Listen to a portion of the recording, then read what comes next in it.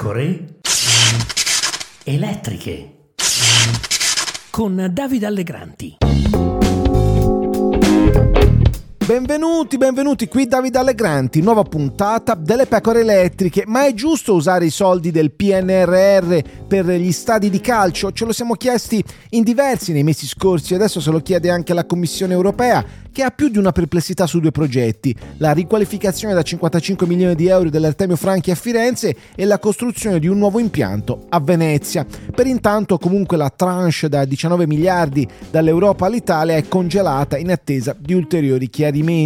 I sindaci di Firenze e Venezia difendono i progetti molto articolati, come nel caso del capoluogo toscano, visto che la Fiorentina dovrebbe per 2 anni almeno giocare fuori città, con grosse complicazioni al momento, visto che né Bologna né Empoli, quest'ultima peraltro non ha neanche la capienza adeguata, sono disposti ad accollarsi 33.000 spettatori medi a partita. Il Financial Times fa notare che uno stadio potrebbe essere tranquillamente finanziato dai privati e infatti Rocco Commisso, magnate della TV via cavo negli Stati Uniti, che ha pagato la Fiorentina 170 milioni di euro, aveva prima presentato un progetto per demolire le curve del Franchi e poi addirittura opzionato un terreno a Campi Bisenzio, ma le vicissitudini politiche di Firenze e Campi hanno fatto sì che il progetto fallisse, sicché oggi siamo al punto di partenza. Forse c'è uno stadio a Firenze da rifare, ma i soldi dell'Europa potrebbero non arrivare. Nel frattempo le perplessità europee riaprono anche un duello politico fra il PD e Matteo Renzi,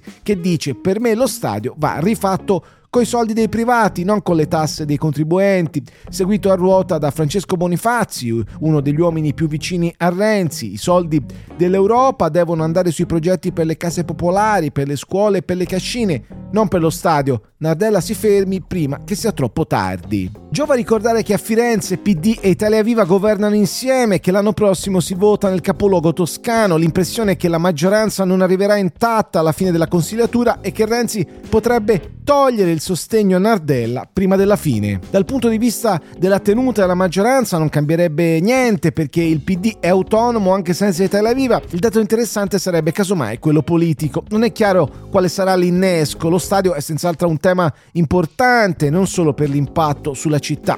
Nel 2021 il sindaco di Firenze aveva parlato di un finanziamento per oltre 100 milioni di euro a cui il comune avrebbe avuto accesso grazie ai mutui a tasso zero possibili per le amministrazioni comunali, da Banca Europea degli Investimenti, Credito Sportivo, Cassa Depositi e Prestiti. Chissà che fine hanno fatto quei mutui a tasso zero. La domanda di partenza comunque resta inevasa: perché rifare uno stadio con i soldi dei contribuenti europei quando c'è possibilità di far ricorso all'intervento privato? Davvero quei soldi non possono servire ad altro in questo momento? Sono domande che mi domando.